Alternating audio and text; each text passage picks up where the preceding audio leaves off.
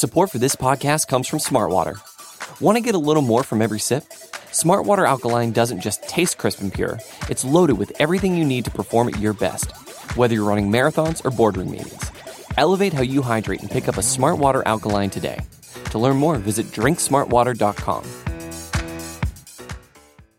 Support for this podcast comes from Healthnetics. Do you have nagging aches and pains from your younger, more athletic days? Healthnetics CBD is a premium brand CBD that may help take care of aches and pains, as well as relieve anxiety and sleeplessness. Healthnetics products are all natural, THC-free, made in the USA, and undergo third-party lab testing to ensure quality and purity. All CBD is not the same. Order today with a money-back guarantee at healthnetics.com and use promo code SPORTS for 20% off.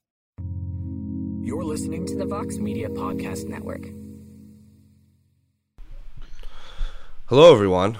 Jose Youngs here, the MMAfighting.com, here with another episode of the A-Side Live Chat. Sitting opposite me is, of course, the man, the myth, the legend, Pete Carroll. Pete, what's up? How you been? We didn't have you on last week because we were on scene in Las Vegas, so Karam extraordinaire Casey Leydon filled in for you. I don't know if you watched it, but how do you think he did? It's just hard for me to watch it with other guys, to be honest. I'm not ready for that yet.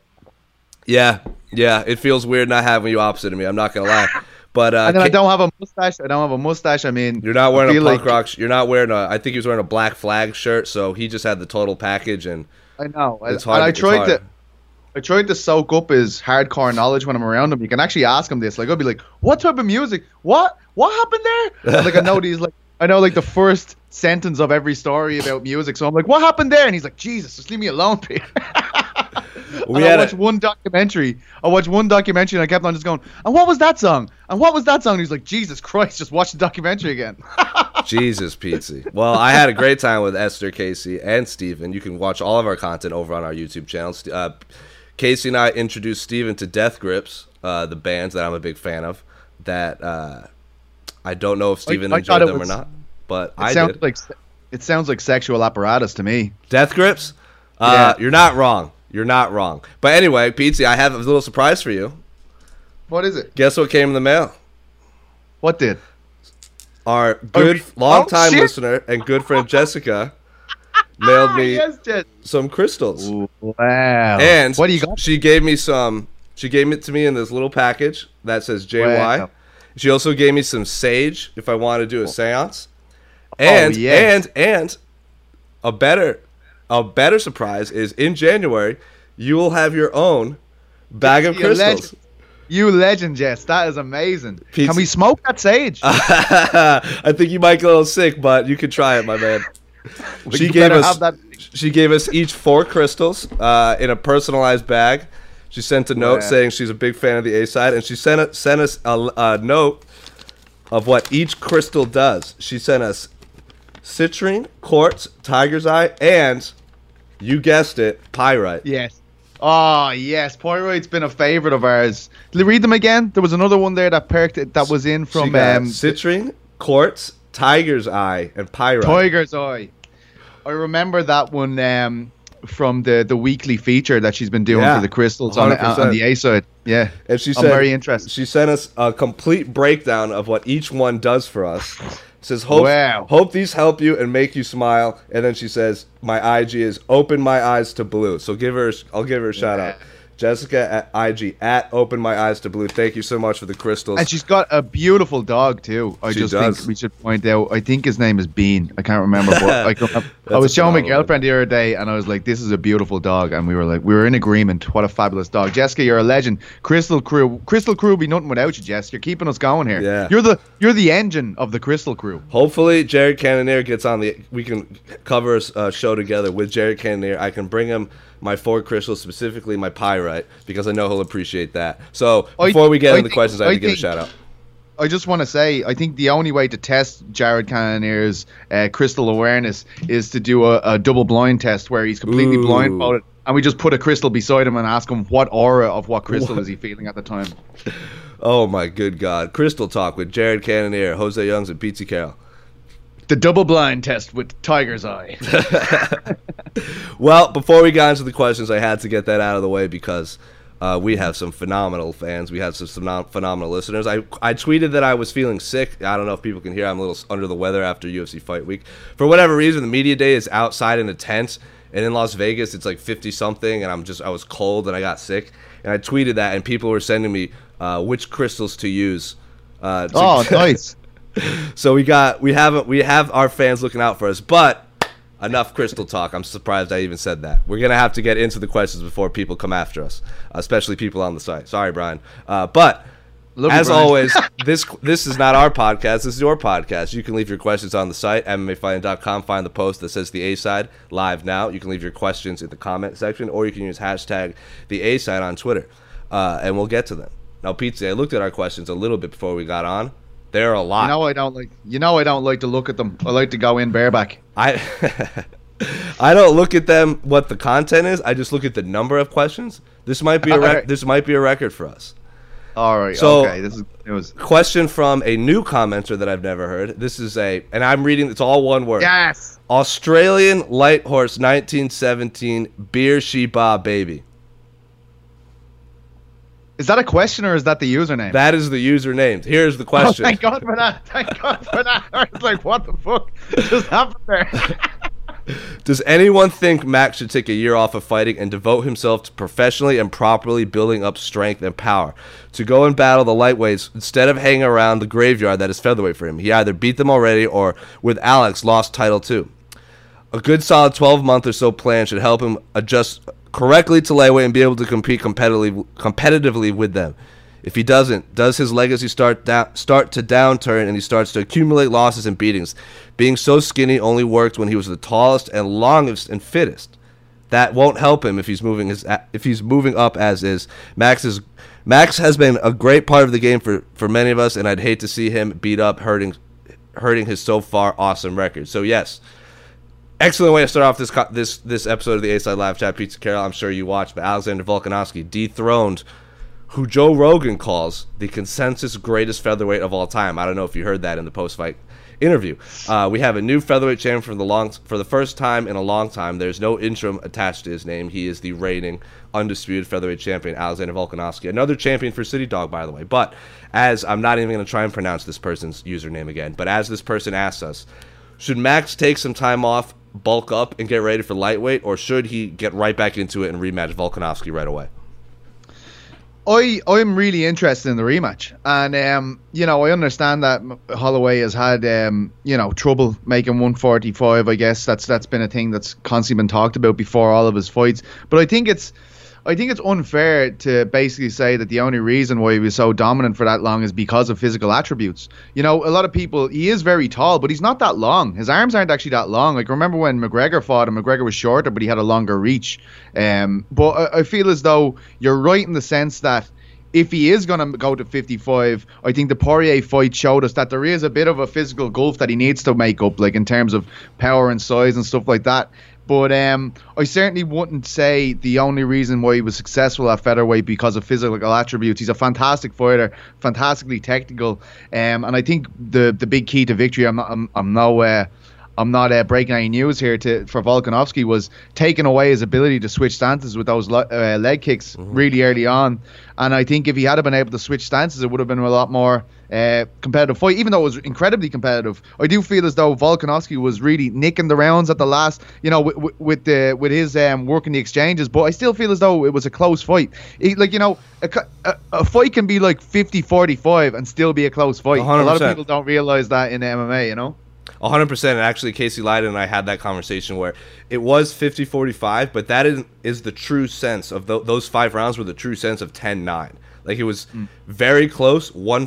I think Alexander Volkanovski was just one step ahead of Max the whole fight. Yeah. I don't have a problem with 49-46, because that's how I scored it. I thought it was 4-1, but I don't have a problem with 5-0. And close fights aren't always robberies, as our own Alex K. Lee always says. I'm sure we'll talk about that with Jose and Marlon Moraes. But he was robbed.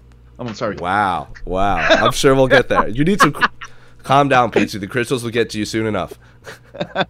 But for me, if you're asking me what I would like Max to do, and I said this on Coffee Talk after UFC 245, I wouldn't hate to see him kind of do the Ronda Rousey approach, not in the sense of him just disappearing, but take 12 months off and then fight whoever is the champion when he returns. If it's Alexander Volkanovski, so be it. If Alexander Volkanovski somehow, say, loses to Zabit or Yair or Korean Zombie, then Max Holloway gets the first shot at the title when he returns. Simply because like he's fought in a lot lately. Dating back to December 2018, he did the 4 rounds against Brian Ortega. He did the 5 rounds against Dustin Poirier. He did the 5 rounds against Frankie Edgar. And he did the 5 rounds of Alexander Volkanovski. And even before he fought Brian Ortega, he was supposed to fight at UFC 226, and he fell out with those concussion-like symptoms, and he wasn't feeling 100%. So that's a lot of rounds inside the octagon and a lot of elite level of talent. Take some time off, and then whoever has the championship belt, fight them next. If you win, then you can rematch Volkanovski. But I would like to see Max take some time off, and if Volkanovski is ready to go, maybe he fights the winner. Maybe if Korean Zombie wins, he can fight Korean Zombie. I know if Zabit's out there, he wants to fight. I like maybe to see Zabit fight Yair, because they've been circling each other for a long time. Long story short, there's no shortage of fights at featherweight, and Alexander Volkanovski, who big-time Game of Thrones fan, by the way, is your new UFC featherweight champion. And from what I hear, he's a big Harry Potter fan. Love Harry Potter. Is that right? Yeah, a little bit. I've never seen the films, but I read all the books. That is the correct answer. But this question actually goes a perfect segue into longtime commenter Trumbo's question.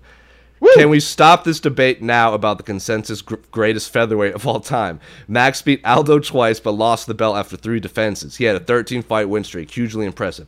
Aldo had an 18-fight win streak, 10 of which were title fights, 9 of which were 5-round title defenses against number 1 contenders. Max is a great fighter, but for the featherweight GOAT, it's not even close to the moment. Rogan needs to stop. On the same topic, since Alex Volkanovski beats Chad Mendes, Jose Aldo, and Max Holloway all consecutively, does he now pass Conor McGregor on the list of greatest featherweights? Surely if he defends the belt, he would. So yes, we talked about it very, very briefly.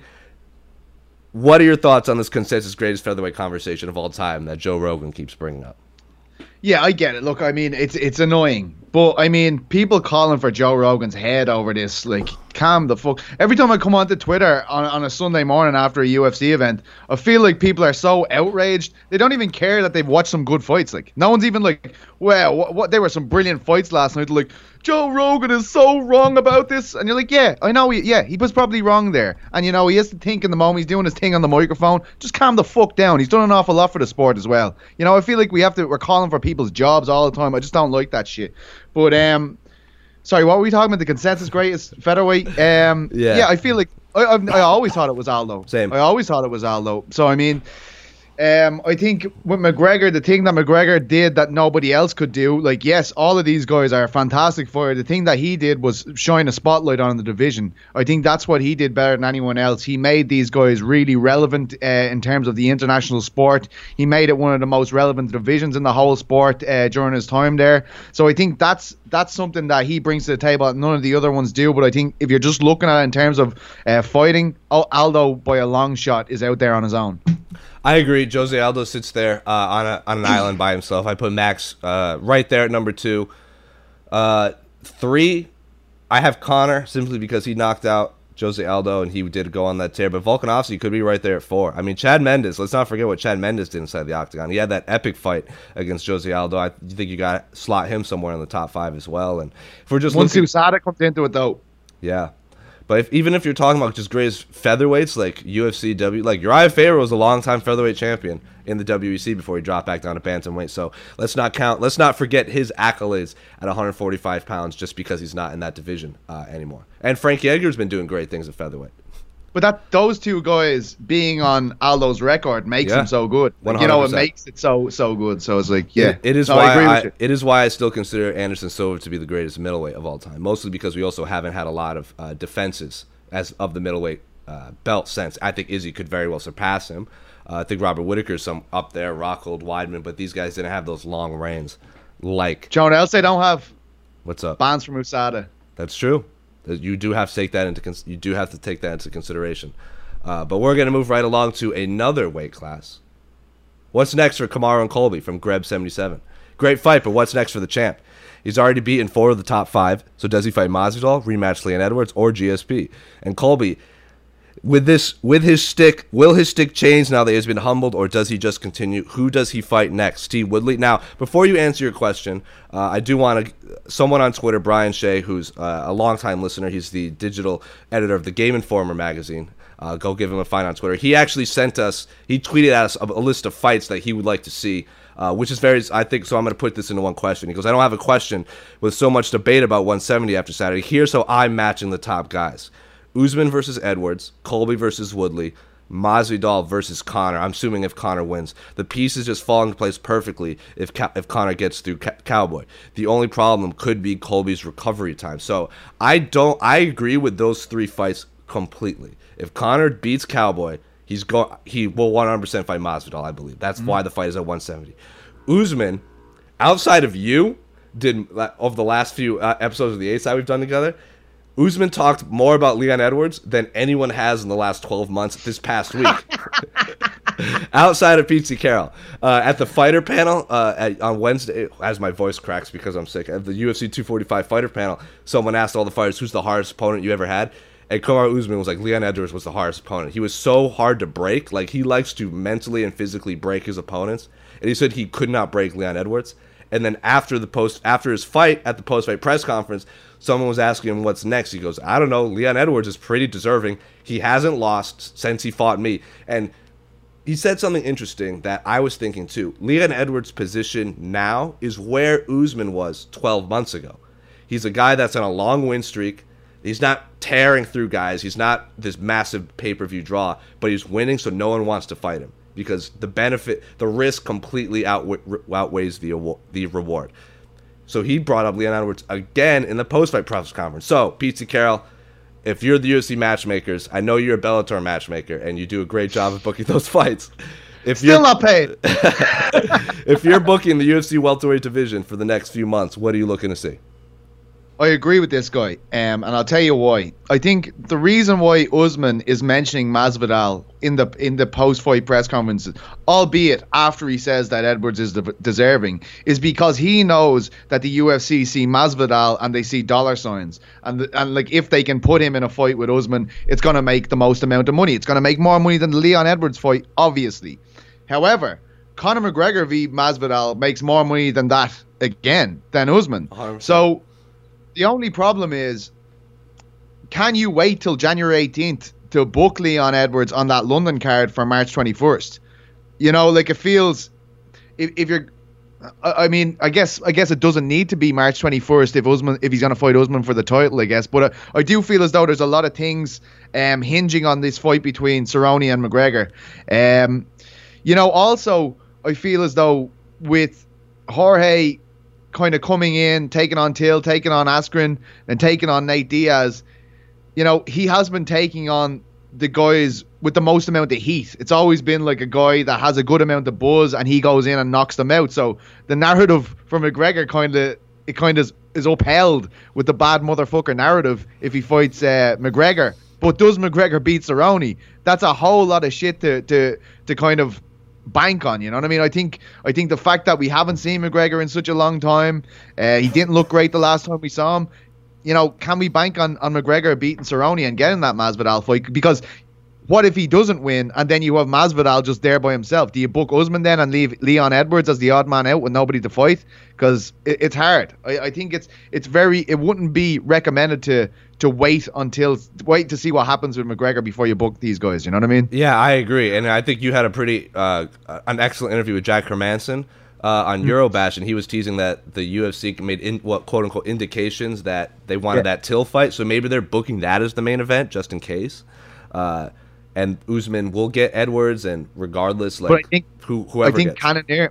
I think the Crystal King Cannonier needs to be booked against Whittaker for the Till Hermanson fight to happen. Otherwise, why won't they just do Till and Whittaker? Yeah. Because Whittaker's the natural guy, the only natural guy without fighting the champion that Till can take a step up from Gastelum against, I think. I agree. And for a guy, like, I don't know if you watched his little media appearance before the UFC 244 ceremonial weigh-ins, or after, because Darren Till was late, so he did a Q&A with the media after the weigh-ins. He said Middleweight is interesting to him because it's filled with more strikers, there's a lot of welterweights with wrestlers. So why would you give him Jack Hermanson, whose bread and butter is taking you down and ground and pounding you? So I agree. I like the Till Whitaker fight way more, but Conor McGregor's fight is gonna be the linchpin of a lot of bookings the next few months, even for fights outside of his weight class. It's very fascinating to watch. Yeah, absolutely. I saw Darren at Bellator London. What date was that? That was late November, I think. And he was all about the Whitaker fight that night. You know, he was just kind of saying, I think it's going to happen. I think it's going to happen. He wouldn't commit anything to the record, but he was just like, you know, I have a feeling it's going to happen. He was in great spirits, though. I mean, his team looked absolutely, you know, they were all in awe at that performance against Gastelum. I've never seen them all so collectively happy in my life, to be honest. It was masterful, though. Yeah, and that was a beautiful performance. Well, I won't say beautiful. It was a masterful. It was a great performance, winning supposedly a number one contender fight, and a fight I picked him against. But we're gonna move right along to a topic I know you want to talk about specifically from our longtime commenter, even going back to the Sean Al-Shadi Marker Monday days, Lodovic. Henry Cejudo's belts. So Peter Yan annihilates Uriah Faber, whom Cejudo has been calling out, and Henry reacts with calling out Jose Aldo, who just lost a controversial decision. For those of you not watching right now, Pete Carroll's hands are literally up in the air right now. I'm not very happy about this. I am not very fucking happy about this. Right, so I get he wants to fight a big name, but is that the right move right now? I personally feel this kills the sport when a fighter who goes in there and wins in impressive fashion are told it didn't matter. What's your opinion? Who's next? Who's the next challenger for that 135-pound title, and what's next for the mentioned fighters? Also, what about flyweights? Is that still a thing in the UFC? Should Henry be stripped of the belt if he doesn't commit to a defense soon? So yes, PC Carroll, you are on record. The last time you were on this channel, we talked about Peter Yan, and I said if Uriah Faber wins, he could fight Henry Cejudo. You cut me off and said he's not only not winning, he's going to retire after he fights Peter Yan. You said that not only is Yan going to decimate Uriah Faber's never going to fight again. I'm sure that fight went exactly as you expected. Yes. Peter Yan puts on the performance of a lifetime, head kicks Uriah Faber into oblivion in front of his wife and child. Or I don't know if they're married, but in front of his child. Christ. Was that necessary to add that in? Gets in Cody Garbrandt's face backstage. And the whole time I'm thinking, Pete Carroll must be loving this right now. So, what did you make of Peter Yan's performance? And what do you make of Henry calling out Jose Aldo, who's coming off a loss? Look, it's ridiculous, first of all. Henry Cejudo calling out Aldo. Look, I appreciate that some people thought Aldo won. I think I scored it for myself, but we have to somehow stop just completely throwing the sport element of this company into the blender every time something happens that doesn't go the champion's way. This is fucking ridiculous. Like, the guy just lost a fight. He's only had one fight in the division. Why are we giving him a title fight? This is stupid. Oh, here's a guy from Russia. Just because he doesn't speak English, we're not going to give him a fucking fight. Like, he's killing everybody in the division. He's fights in a year or something. What else do you need to do? I mean, it's absolutely ridiculous. How many more legends need to get head kicked into oblivion before we give this man a title shot? I think he's really good outside the octagon as well, and he doesn't get credit for it just because he doesn't have fluent English. That was hilarious with Cody Garbrandt. Both of their energies were just perfect for each other to make that a great moment where he's like, you just do this, you just do this. You just do blah, blah, blah, blah, blah, blah. That's what he says. Yeah. I was crying. And Cody, I love that Cody's so emotional because he can't hide how much this is pissing him off, that this man in broken English is offending him in front of all these cameras. Look, Yan is box office. The only loss in his career isn't a real loss. Yeah. Like, he has never been beaten. The guy is incredible.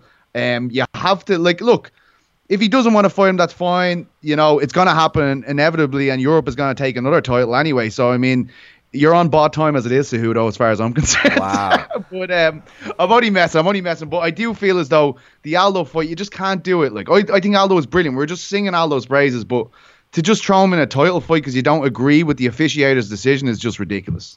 I agree. And the fact that Dana White said, I don't hate it, Henry Cejudo's the man right now, so he's calling the shots. I was like, no. Why does he hate Europe? Why does he hate Europe? Why is Leon Edwards not getting a title fight? Why is Yan not getting a title fight? It's ridiculous. I'm sick of this. And you said it yourself. We were talking before media day, and I didn't do the interview.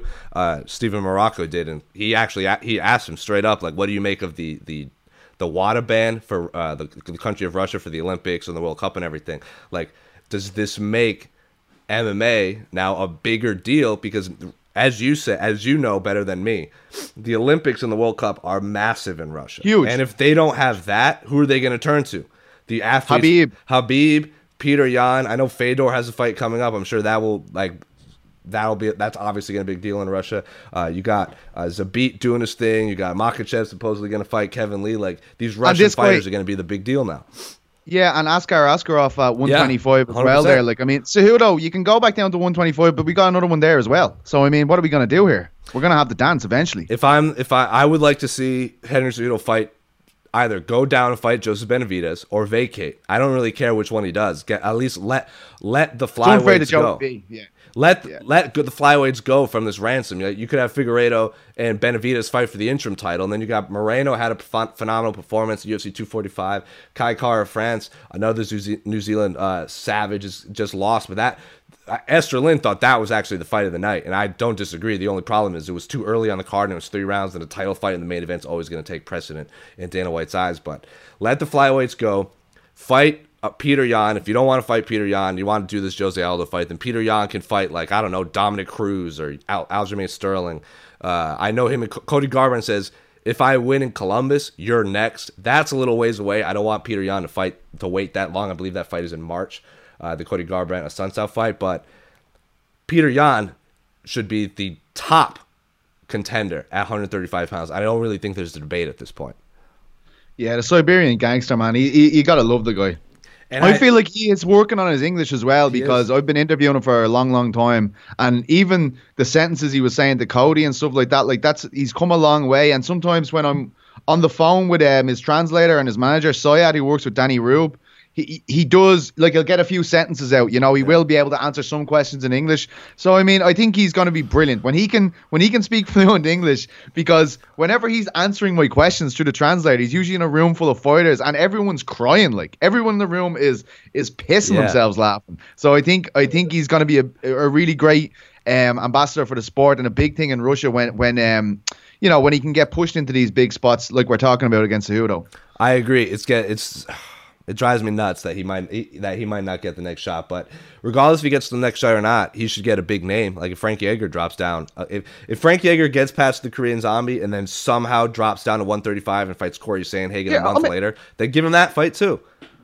All right, well, like, I mean, if it's not going to be Cejudo, let him and Aldo fight for number 1 contender. I'd rather see that than let Aldo fight for the title, to be honest. Or let Jan fight Marlon Moraes. Marlon Moraes actually won. I think Jose Aldo should fight Uriah Faber at 135. Rematch from the WC days. That's a great fight. That should have been the fights. Should have been Aldo Faber and Moraes Jan. That should have been the fights at 245. Because now then you run into this situation where Jose Aldo loses to a guy that's not getting a title shot anytime soon, and then Cejudo calls out Aldo anyway. It doesn't make sense. If Jan had beaten Marlon Moraes, or then right there, number one spot, it just it drives me. I hate when it's that obvious, because we said this the week it was fucking booked.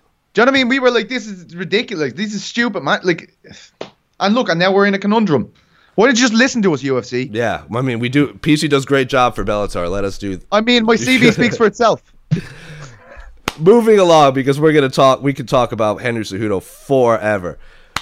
From Ted Bear, another longtime commenter dating back from the Al Shadi Raymond days, maybe even dating back all the way to the Luke Thomas days. Will Cowboy retire after the Conor fight? He's 50 fights deep into his MMA career, a family man now, supposedly engaged or married to a future doctor, and about to receive some FU money. Does he retire? No. I don't think Cowboy is the only thing that's gonna make Cowboy retire is I don't know, death. He'll try to fight even if he has his leg cut off. That man is not going to die in his bed. Put it that way. Nope. And you know what I mean? Like, so it's gonna be like they're gonna have to force him to retire inevitably. Like, I feel like that's gonna happen. Someone's gonna have like a lot of they're gonna have to basically have an intervention with him to stop fighting. That's what's gonna have to happen there. I agree. I'll save it for my promo, but Mike Perry and I had a nice little chat at Media Day. Oh, the friendliness ensues. And he was talking to me about his anxiety before the fight, and he said before every fight, he thinks about, like, what if this plane crashes? What if this car crashes? Will the injury be severe enough to keep me from fighting? And Mike Perry's like, no injury will be severe enough to keep me from fighting. And I think that's Cowboy's exact mentality too. But we're going to keep going. There's a lot. Jones from Zakuko Kegi, another longtime commenter. Jones move up to heavyweight in 2020. If John Jones does move to heavyweight, does he get an immediate title shot? Regardless of titles, who would you like to see him fight first in the heavyweight division? The answer is yes. If John Jones moves up to heavyweight, not only will he get a title shot right away, he will deserve a title shot right away. I think if a reigning champion changes weight classes, they skip the line. That's just my... If Jose Aldo was the featherweight champion and decided to drop down to 135 while he was a champion, he should automatically skip the line because he is a champion. If Henry Cejudo did it, Conor McGregor did it. If Ronda had decided to go up to 145, if that existed, she would get the number one contender spot. Like, to me, if you are a champion, you change weight classes, you skip the line. I don't know what your thoughts on that are. Yeah, no, I think that's fair enough. Am I most excited to see Jones v Stipe as a matchup? I think that's a different question, but I feel like you got to give him the title shot as soon as he goes up, if that's the question. I'd love to see Ngannou v Jones. If it was any fight at heavyweight, that would be the fight I'd pick. Just the raw power of Ngannou. I'd love to see it. And that's no knock on Stipe. It's just the style matchup that I'm interested in. How about this, though? Jones versus Rumble at heavyweight. That'd be fucking crazy. I want that fight. If John Jones doesn't get a shot at the title right away, then Jones v Rumble at heavyweight. Though Rumble did say he was at the quintet. I don't know if you watched any of that of the grappling. No, I watched the interview you guys did though. It was pretty interesting. It was like UFC versus Strikeforce versus WC versus Pride. Team UFC won. A lot of interesting matchups. Like Sean O'Malley, like they were showing the breakdowns, and like Sean O'Malley tapped Gomi, and then had to immediately grapple Hector Lombard, who's looking massive right now. Judo black belt as well. And if Gomi had won, he would have to immediately grapple Rumble Johnson. We could have seen Gomi versus Rumble Johnson grappling, and it was just a lot of fun. I thoroughly enjoyed it. Do you know it was a good fight for Johnson? Because he's been out for a while, right? Like, I mean, he has been out for a significant amount of time. When was his last fight? 2016? No, I think it was 2017 when he fought DC at UFC 210. Why don't they do fucking like Cyril Gane versus fucking Anthony Johnson for the main event of UFC Paris? Because I hear they're trying to do their first event in Paris in November. So, like, that would be a great fight to be the top of that bill. But you could do Ngannou. Why wouldn't you put Francis Ngannou in that main event? Yeah, it's just like if he does somehow get the title before then, I just think it's unlikely they put a title fight on a European card unless they can put it on pay-per-view schedule. Like, the only times they've really done it, I know, like recently would be Bisping versus Henderson and Manchester, yeah. I like that fight, but I was at the Dominance MMA Media Day, and Rumble's basically coming back for big fights. I don't think Cyril Gane's going to be a big fight for him. I like that fight, but he wants, like, the Ngannous, the Stipes, those by this like time, the Overeems. This time next year in November, if France, like, it's going crazy in France at the moment. You don't understand. It's like all these fighters are coming out like the woodwork, like they've been around for ages, but they just suddenly all have this massive attention on them. Like Saladin Parnasse in KSW, Morgan Charrier. Like, I can't get over that guy's fan base. He apparently is friends with a lot of YouTube sensations in France, but he came over to Cage Warriors and knocked out, like, the former champion, Dean Truman, who's a great fighter. He knocked him out, and, I mean, all these guys seem to be bubbling right to the surface as UFC looks to be entering the potential market eventually when it does get legal. I think French MMA is going to have big, broad ramifications on the international scene, so let's wait to see what happens by the time that fight gets around. I think Cyril Gane is going to be a bigger name in that neck of the woods than Ngannou is, purely because he represents France while Ngannou represents Cameroon. You know what I mean? I agree. I don't disagree. And I know you do a great job of selling European fights, but goddamn, I am so excited for the Paris. I am so excited for the French scene to finally hit the mainstream now, literally just based off of doing the A-side with you. But it's really interesting because it's a big race now for the different promotions to be the first one to put on an event. Like, I'm sure there's going to be regional events and stuff, but to be the first kind of international event in Paris. I know I spoke about it last time. Aries just had their first event at the weekend in Senegal. A fantastic guy called Rug, a Senegalese wrestling champion, absolutely brutalized Sofiane Bokkashou. You should check it out. It's on Fight Pass. You need to watch this guy, Rug. Unbelievable. Like, just smashing people on their heads from Kimuras and all. And it's his first fight ever. So Aries have a huge TV deal, so they have massive financial backing. But their main kind of front man is Coach Fernand Lopez, who manages and coaches Cyril Gane, and who has previously coached Francis Ngannou. So I feel like they're going to be trying to be the first guys to have that event in France. They have a lot of French talent on the card too, so it makes a lot of sense. I just feel as though UFC will want to be the first ones to do a big event there, but they do have rivals trying to do the same thing. Yeah, they don't have going for them is UFC 205. When they had the first MSG card, there was obviously everyone wants to be the first ever big card in New York City after the ban was lifted. What the UFC had going for them was they did more work with the government, like sending fighters to like speak in front of representatives. Like, they canvassed the town, they put in the legwork to get it legalized. So I feel like Madison Square Garden said, like, oh, we kind of owe the UFC because they're really the ones that took the baton and ran with it. They don't really have that in France, do they? Like, no. It's a massive political issue as well. Like, from what I'm hearing, like, and this happens to MMA, as you know, in the inception of MMA in the US, it was the creation, like, you have all these traditional martial arts kind of trying to push it back. Judo, for instance, is huge in France, and they're meant to be having big issues with MMA becoming legal. That's why it has been moved from January to February already. Some people are anticipating even more stoppages there, but to be fair, I feel like the fighters have been the people, and the likes of Fernand Lopez, who have been talking with big publications like Equipe. We've talked about them before on here, a huge French-speaking publication. Those are the guys that are really getting the word out about MMA and kind of being the big evangelist for it over there. So maybe, as you're saying, that will put them on the first rung of the ladder as opposed to the UFC to put on that first event. Well, I'll take us into a European rabbit hole once again there. Sorry about that. All I know is when that fight card happens, Pizzi Carroll should freaking be there.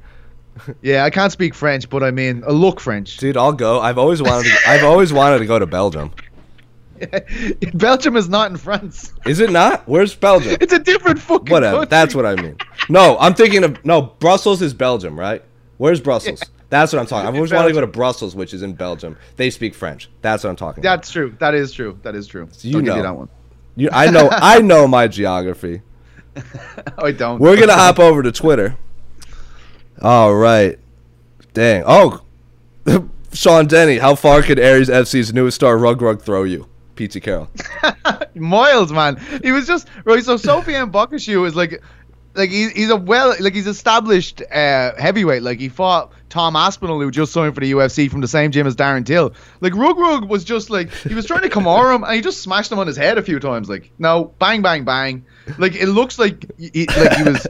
It looked like Bokkashou was getting hit by the Holy Ghost, man. Every time he hit him from anywhere, he was like, Jesus Christ. You could just see his face. Like, and like, I'm talking about just hammer fists and ground and pound. Like, you've got to check him out, man. He's unbelievable. So, Rug, and who was the one you spoke about last time? KSW? Saladin Parnasse. He is unbelievable. He had the fight I told you all to watch. Yep. He was absolutely unbelievable. I watched it, just based off what you said. So, Pizzi Carroll should get a little bit of that. Grease the palms for that scene over there. And Morgan Charrier is the other guy in Cage Warriors you need to watch out for. I'd say he'll be fighting for the Cage Warriors title in his next fight probably, so worth watching him. You heard it here, folks. Sticking on Twitter, Valentino Seyfedin Tarhan, I don't know if I pronounced that right, with Conor vs. Cowboy fight in 30 days, isn't it really strange we haven't got any press conference or any media for the fight? Is there a reason why? Feels like there's no hype for it. Do you two know of any press conferences or media coming up to the fight? So yeah, Pizzi, I was really surprised that there was the UFC 247 press conference in Las Vegas with John Jones, Dominic Reyes, Valentina Shevchenko, and Khalid Chookagian, and all fans were tweeting at me was, why isn't Conor and Cowboy there? And I said, maybe Conor can't enter the country. I don't honestly know. I didn't really look into it. Maybe he doesn't want to do it. Maybe he's pulling the Ronda Rousey approach where he's doing less media. I know at UFC 202, I felt the same way. before the Nate Diaz fight, landing and touching down in Las Vegas, and I've talked about this on this show before. Didn't feel like a big fight week until they started throwing water bottles at each other. So yes, I say to Valentino, Saifuddin, Tarhan, wait until they're actually in the same room together, and then it'll feel like a big fight week. Yeah, absolutely. Obviously, no real clarification on why it didn't happen, but I mean, I think it's safe to say that, like, I mean, we have our suspicions regarding the court cases, etc. If he could come in and out of the country, so that might have been a reason. But I think it's full steam ahead for the fight anyway. And look, it hasn't. Like, Conor's stock has took massive knocks since the last time we've seen him in there. But he does have an incredible aura to him, you know, and he has ever since I've met him when he was like 19, 20. When he walks into a room, it's like he sucks all the energy onto himself. I mean, it's impossible to look really anywhere else once the guy enters a room. I'm sure it's going to be captivating for the right or wrong reasons. And yeah, I'm sure we'll be interested as soon as it takes off. And look, me and Jose have said that about 202 before. One of the highest grossing fight cards ever. And we were outside the place going, Jesus, not a lot of talk about this one. But I can tell you in Ireland, you know, we're getting into the silly season here, and we're all kind of meeting people for a few Christmas drinks here and there. You wouldn't believe the amount of people that have said to me they didn't know that Conor was fighting next month. They're like, what? Didn't know. I ran into people that, like, as a casual, I have friends that are casual fans, and they would know when Conor was going to fight. Like, you would be amazed at how many old high school friends that I hadn't talked to in maybe 10 years text me asking for betting advice on Khabib Conor. And my first response was always, I'm good, how are you? But none of that is happening this time. No one's texting me about it. No one's outside of the normal fans. But I say wait until they're in the same room again, because as Pete said, it felt the same way until water bottles and monster cans started being flung around UFC 202. I noticed as well at the event at the weekend when they played the promo reel for the first time, it didn't get the same. You know, you expect to see when it's a Conor promo. I was at was it Gustafsson and Cormier fight that was just before the Mendes-McGregor fight, and I can remember they played the promo for that on the screen, and I fucking thought the world was going to end. It was just unbelievable. Was it Anthony Johnson maybe then and Daniel Cormier, something like that? It was meant to be Jones and Daniel Cormier. Yeah. And then Jones obviously got pulled. It was supposed. So you're thinking of UFC 187 was supposed to be Rumble and John Jones, and then John Jones hit that woman, the hit and run, and then they pulled Jones from it, and then Cormier was supposed to fight Bader in New Orleans. They pulled DC to fight Rumble a month early, which was at UFC 187, which was also had Weidman Vitor and was also supposed to have Donald Cerrone versus a young, undefeated Russian named Khabib Nurmagomedov. Yes, that one. And they played the fucking promo at that, and I felt like the ground was going to open and swallow me. Like, do you know what I mean? It was like, ah! Like, people going fucking crazy. And then I can remember just watching it, like, on the broadcast and going, like, this doesn't feel big at all. You know? It really doesn't. Well, it's also Conor was still on that unbelievable run. He was fighting the greatest featherweight ever for the title. They were doing all that press. Like, Conor fighting Cowboy at 170 means very little to me in a competitive sense. Yeah, I mean, I think it's to get him back to competition is the main thing. Like, I think that's can we get the wheels in motion again, basically, you know what I mean? And poor Justin Gaethje just sitting there waiting for the title shot. Yeah, I mean, I think if we all could have matched the fight, I think Gaethje would have been top of the list for the McGregor's comeback fight. But I do think Cerrone, like, you got to give. Like, I'm not completely against Cerrone fight. I think it's a winnable fight for McGregor that still has the illusion of competition to it. You know. I agree, and he has all the records, so you know the UFC is going to point at all those if he does win. But moving along from Strike MX NYC. Jose, glad to have Pete Carroll back this week with Yoel. Thank you. Everybody say that. When you comment when I'm on the show, everyone make Jose say, isn't it great to have Pete back, because it will really annoy him.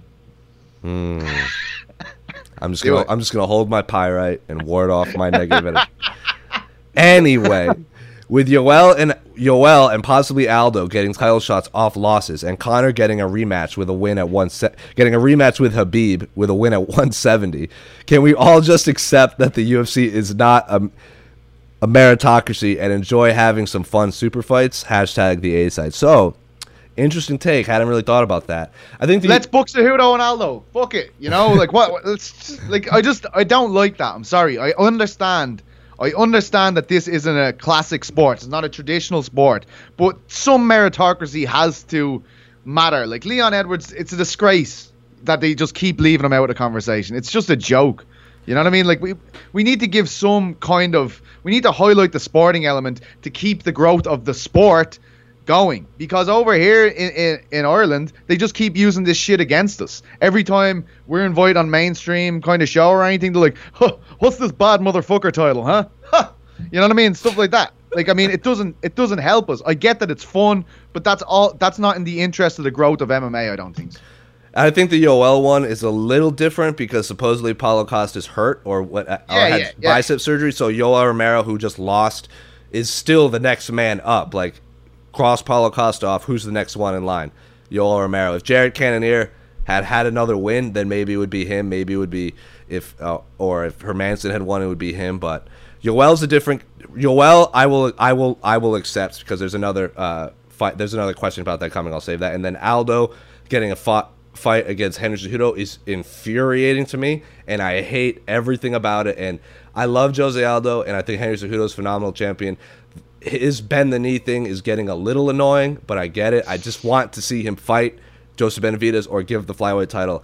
And then Conor will not get a rematch with Khabib right away. Khabib's been saying that. I don't know if you've seen all the Russian interviews he's been doing. He won't even say Conor's name. He'll say the other guy. He'll say Tony Ferguson had to win 10 in a row, and the other guy hasn't won in like 5 years. But you got to listen to what Conor's camp is saying. I know we haven't got a lot of talk from him, but we did. We definitely got a fucking word with them. And what are they saying? They're saying next he wants to fight Masvidal. Yeah. So it doesn't matter. It doesn't matter what Dana wants to do or what Khabib doesn't want to do. He wants to fight Masvidal. Going back to the first question we had today, you know, a lot's riding on this fucking fight here for Conor. You know what I mean? So I don't think he fights for the title next. I think he will try to fight Masvidal. I think that's the only reason why he's fighting Cerrone at 170. He wants to make the most money he can, and he probably makes more money fighting Masvidal than he does Khabib. Maybe. It's not. I think the Khabib one would be bigger for international markets, but Jorge Conor would really, for US dollar. Yeah, would really get that. Would get that going. And outside of all the nonsense that fight is going to create and generate, that fight is just fun to watch. Like, I like that fight as like a great style matchup. I like that fight just as a fight fan. That's just high level violent martial arts. It's going to cause a lot of chaos and a lot of drama. It's probably going to be another non-title fight headline or pay-per-view. I don't care. I don't mind non-championship fights headline and pay-per-views as long as it's a high-quality fight, because I've been saying for like 10 years, I want Robbie Lawler and Nick Diaz to headline a pay-per-view. Part 2. That's never going to happen anytime soon. But I don't hate non-title fights headlining pay-per-views. Yeah, and I don't fancy Conor's chances against Masvidal, but I think I agree with you on all those fronts. Moving along from at the Gates of Rob on Twitter. Is it hard to deny the crowd backed Colby Covington at UFC 205? It's not hard to deny. I think he got a very lukewarm reception when he entered the octagon. Even watching on the broadcast, I was like, wow, this is like... Because at home, I'm buzzing for the fight, and then it's coming on. I'm like, why are the crowds so low energy here? This is huge. This is a big title fight, you know? But I guess 2 title fights before it, they might be a bit exhausted, so I'm not gonna completely rag on the Las Vegas casuals.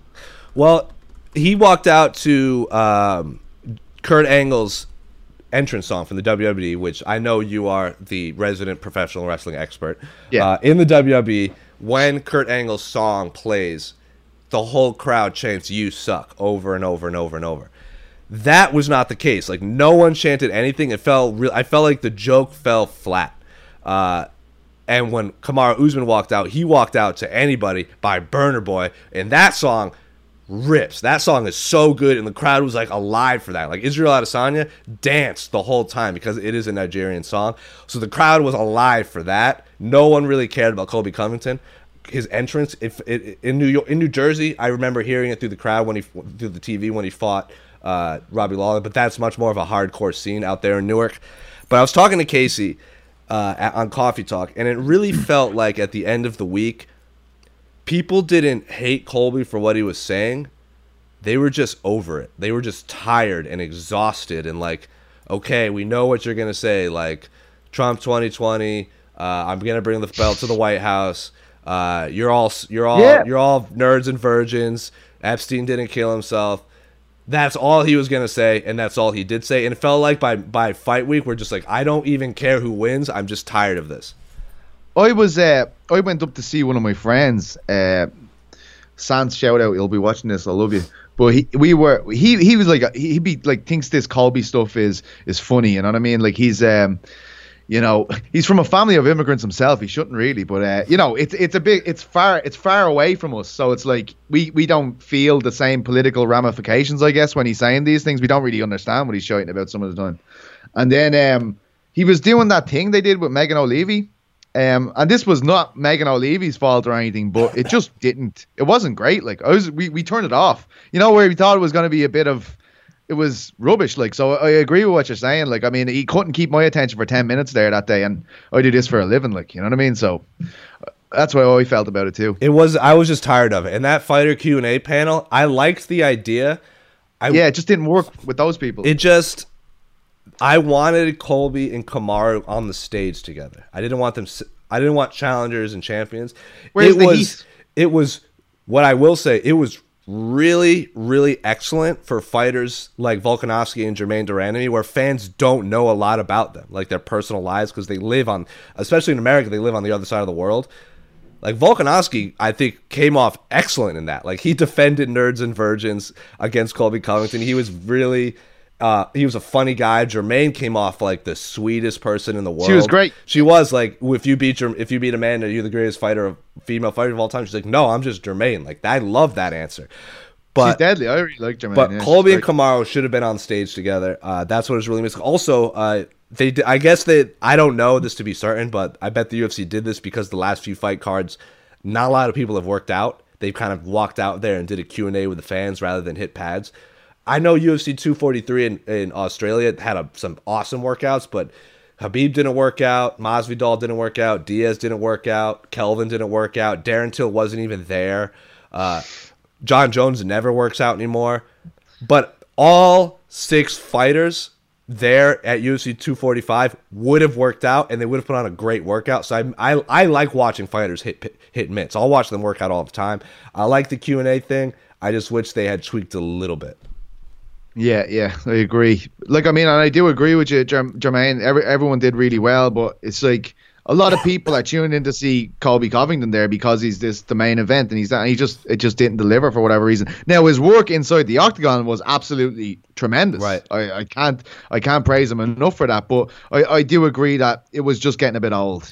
I was burnt out. I just felt like he was reading like a script, and I was just tired of it. But anyway, moving on back to the site from Matt the Donk. I can't skip over Matt the Donk's questions. He's been a long time connoisseur. Adesanya versus Romero at UFC 248. I don't think it's official at all, but I've heard the rumors. What do you all think of this fight? I'll start this, Pizzi. I don't know if you watched our interview with Jorge Masvidal at UFC 244 as I continue to die on camera. Jorge Masvidal, the last question I asked him, I go, what do you think about the possibility of this fight? And I didn't really care about this fight. I'm like, it feels like brilliant. Feels like Romero is just the next one up rather than the most deserving contender. And then Jorge Masvidal like looked at me like, and he got real serious. And he goes, and he told me a story of Adesanya coming up to him in a club and being like, I have to fight Romero. I know he's your boy, but he's the scariest guy in the division, and my legacy won't be complete until I beat him. And Jorge Masvidal was like, I don't think anyone has ever asked to fight Yoel Romero. They get forced to fight Yoel Romero, and their bodies are never the same after. And Jorge Masvidal talking about that and just getting so intense about it. And him and Romero are boys. Like, Masvidal's on record saying, if Yoel Romero calls me and says, we got to work, I'm flying back to Florida to work. I don't care about media obligations. I asked him, I go, does Romero beat Izzy? And he goes, I don't know. I don't know. Great. Like, the fact that even Jorge Masvidal can't say that one of his close friends would beat Izzy sold me more on that fight than any countdown, any promo package, any interview. And then I showed, because Casey was doing the rounds with Danny and I was doing stuff with Masvidal, I showed him that clip, and Casey was like, not only am I sold, the UFC has to get Masvidal to do the voiceover for the countdown. They have to do it. Like back in the day? Yeah, like he goes, because he's like, Joel, like how he says it like a Latino. He goes, Joel and Izzy, they have to fight. It's for the greatest middleweight of all time. I'm just like, oh my God, Jorge Masvidal. I'm sold. Why don't we cut them the audio and they can give us $5 million or something and we all go our separate ways? I mean, nice doing business with you, but I love that fight. I don't know about you. Yeah, I do. I love it. And you're dead right, man. That was amazing. That was in circulation for weeks after that as well. When you put it out, people were just kept pointing. I was like, holy shit, look at this. Yeah, it was brilliant. What was the actual question? Or were we just talking about how great that was when Jorge did that? Because the question is pretty much, what do you think of the fight? Yeah, do it. I want to see the fight. You know, like, I mean, it's not like, it's like, oh yeah, we need someone to fight Izzy. Like, it's a great style matchup. I mean, the one question that people keep asking about Izzy is him on the ground. Jack Hermanson thinks he's a better man to test that than Yoel Romero, not because he's a better wrestler than Yoel Romero, is because he goes, I go crazy watching Yoel Romero fight because he doesn't try to take people down. It's unbelievable. And I'm like, it's unbelievable. Yeah, that's what he said. He goes, I could probably test him more. I don't know if I could take him down more, but I could probably test him more because I will actually try to take him down. But yeah, I'd love to see Yoel in there and really trying to attack him from different angles with takedowns. That's the fight we want to see. If you stand up with Izzy, it's not going to go well for you. It just isn't going to go well for you. I don't know anyone in the middleweight division that would hold a candle to Izzy on the feet. I thought Whitaker would be the guy. We saw what happened. Till, yeah. I think Till's got to get a little bigger first. I remember there was an interview with Dustin Poirier. I can't remember who the interview was, but it was on the site, and he said that it took him 2 or 3 fights to feel like a lightweight rather than a featherweight just not cutting weight. Does that make sense? Well, yeah, no, absolutely. I do agree with you, but I think, again, people put too much weight on power and things like that. Like, if you look at the Gastelum fight, it's an amazingly technical fight from Till. The distance control there is beautiful, and I think that's what Stylebender is fantastic at as well. Just keeping guys on the end of his punches where they can't hit him. I think it would be it would probably be more like Till v Wonderboy. You know what I mean? Like, it would be such a chess match, but it would be so interesting. Like, I was at Till v Wonderboy, and the tension in the room was unbelievable. It felt like someone was going to get knocked out at any moment. Yeah. Like, when Wonderboy went down in the last round or something, or the 4th round or 5th round, I can't remember what it was. It was just felt like the lungs of the arena collapsed. You know, because they were like, ah. The only problem is Till missed weight, and that kind of puts a cloud on it for me. But that was funny for me, watching people getting so upset with Aldo last week, and I was like, you guys were watching Till die the week he fought in Liverpool and didn't give a fuck until the video came out a week later, and you're like, this is wrong. Oh, we're outraged again. And Aldo didn't even need a towel. He got up on there with a smile on his face and fought like a fucking champ for 3 rounds. Did you think you thought he won? Yeah, well, like, I wasn't emotional about it. I was like, you know, this could go either way. Like, I mean, I often feel like that. I don't attach myself to a result because I'm like, this is a close fight. It could go either way. Sure. Like, in my head, now, bear in mind, it's like 4:30, 5 a.m. when we're watching these fights. Even Holloway and Volkanovski, I'm so tired at that stage. I'm like, maybe this is closer than I think it is. Even though I did think Volkanovski was winning every round, I'm like, it's so close. Maybe I'm missing a few beats here that are giving the rounds to Holloway, because the commentary was a bit confusing as well at times. You mean Joe Rogan was biased? Shocking. Listen, leave Joe alone. Real quick, Clev 21, Rory McDonald's at PFL. Your thoughts?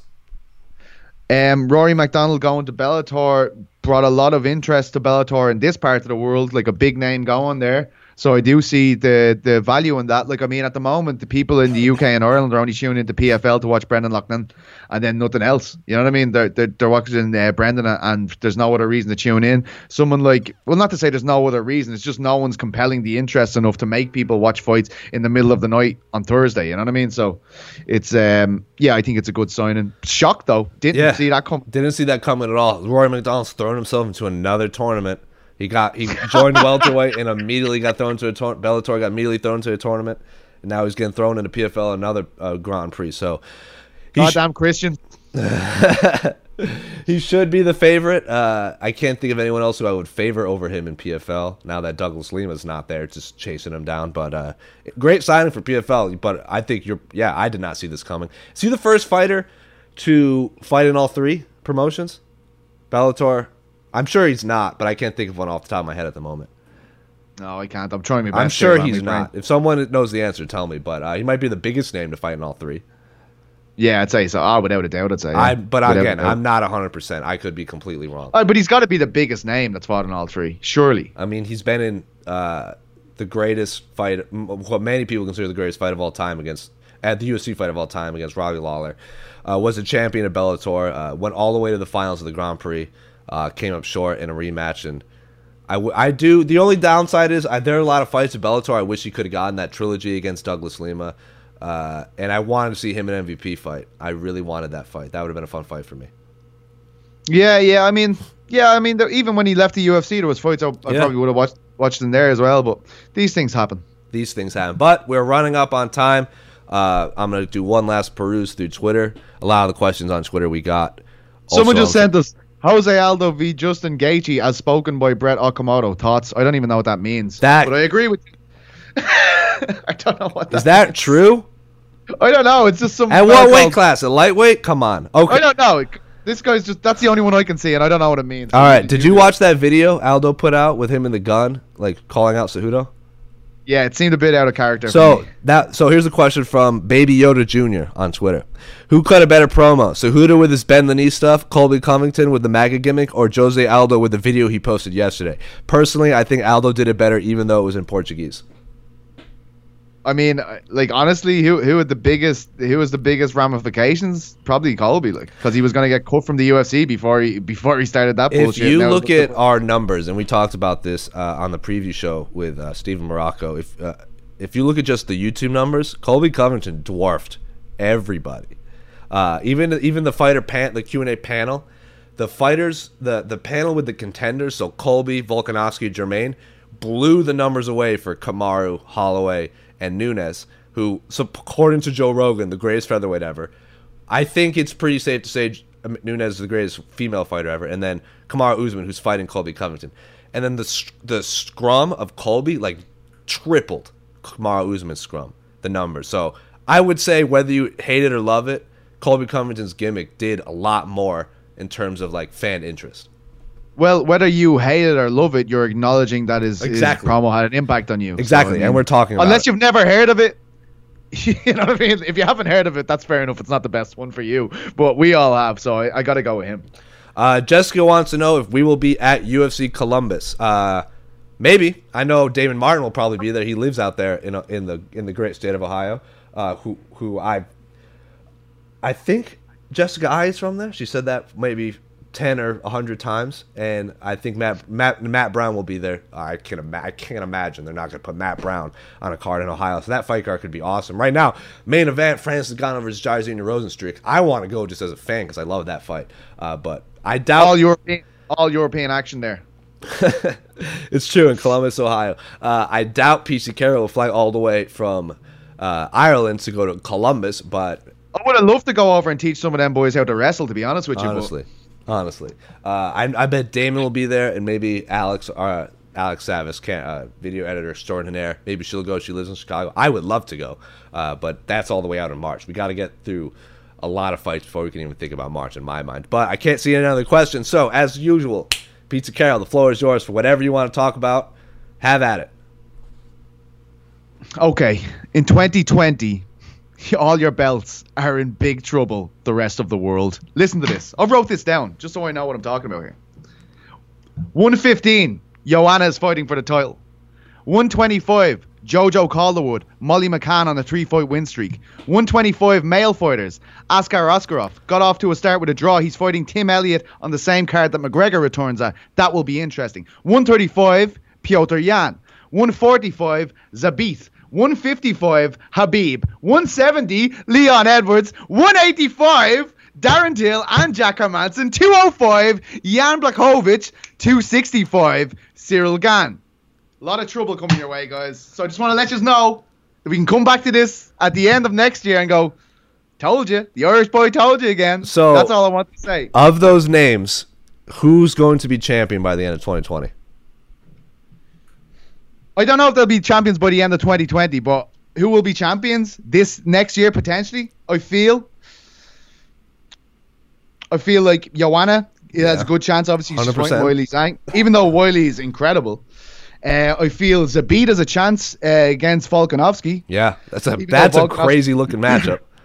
Yeah, Piotr Yan, you know how I feel about that man. Askar Askarov, he's too far away. He's not going to be touching that belt in 2020. Khabib will keep his title. That's a title for us.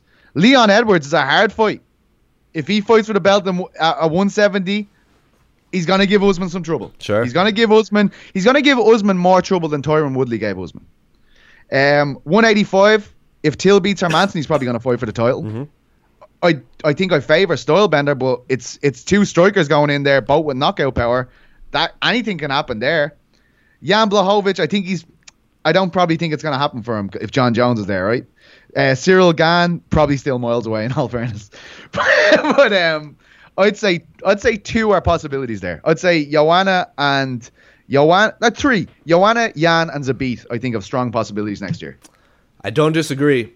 Could be a big 2020 could be a big year for the European scene, and Pete Carroll, for those of you just listening, has the biggest smile on his face right now.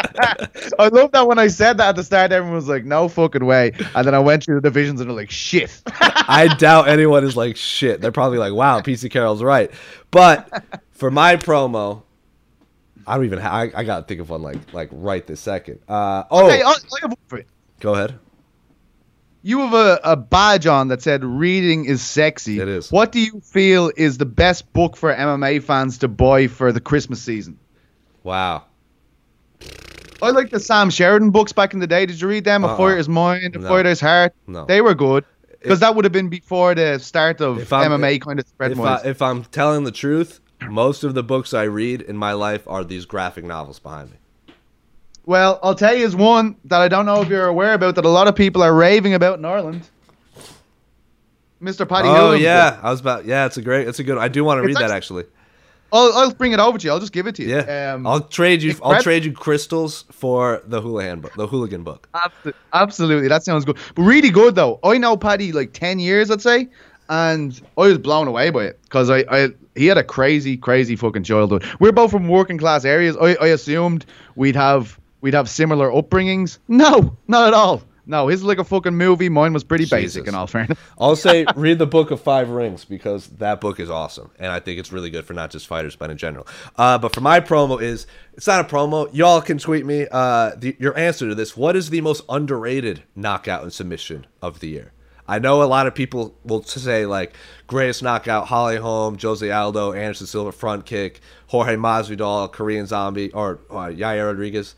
I want to know the most underrated submission. What knockout and submission do you think doesn't get enough love? And you can tweet them at me at Jose Youngs. My name is right here. Also, go watch Coffee Talk. I had a lot of fun doing that with Casey Nestor. I know you guys are the first ones to do it. Feature. I love doing that. We had a fun little intro. Apparently, we're a bunch of hipsters that just sit around drinking coffee, talking fighting, and people don't like that. I'm sorry. But I'll ask you a question. I'll ask our viewers a question. Because I'm curious about this. You, as a longtime baseball fan, but you don't even have to get into it. For fuck's sake. You don't have to get into it. The equivalent of a perfect game is Red Sox. Yes, that is the correct answer to every question I can present you. The greatest baseball team of all time, the Boston Red Sox. Don't even look it up. The equivalent of a perfect game in baseball is a pitcher gets every single out and no one gets on base. It is a perfect performance by a pitcher.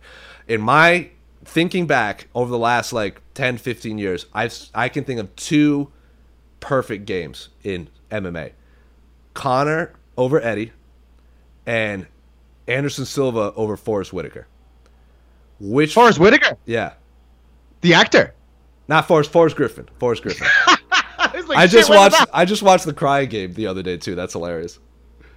So Anderson Silva versus Forrest Griffin and Conor McGregor versus Eddie Alvarez are the two perfect games that I can remember. Which one is more impressive? McGregor v Alvarez because he's going up. Fuck no! Anderson was going up away Division 2, but Forrest wasn't the champion. He was coming off a loss. He was coming off that loss to Rampage. Alvarez was the champion. I think that belongs to Ireland, my friend. I don't disagree with you, but I think it's a lot harder than people think because that's the one where Anderson was that was the Matrix Anderson, and then he had like the step back like jab that broke Forrest's jaw after dodging all the punches.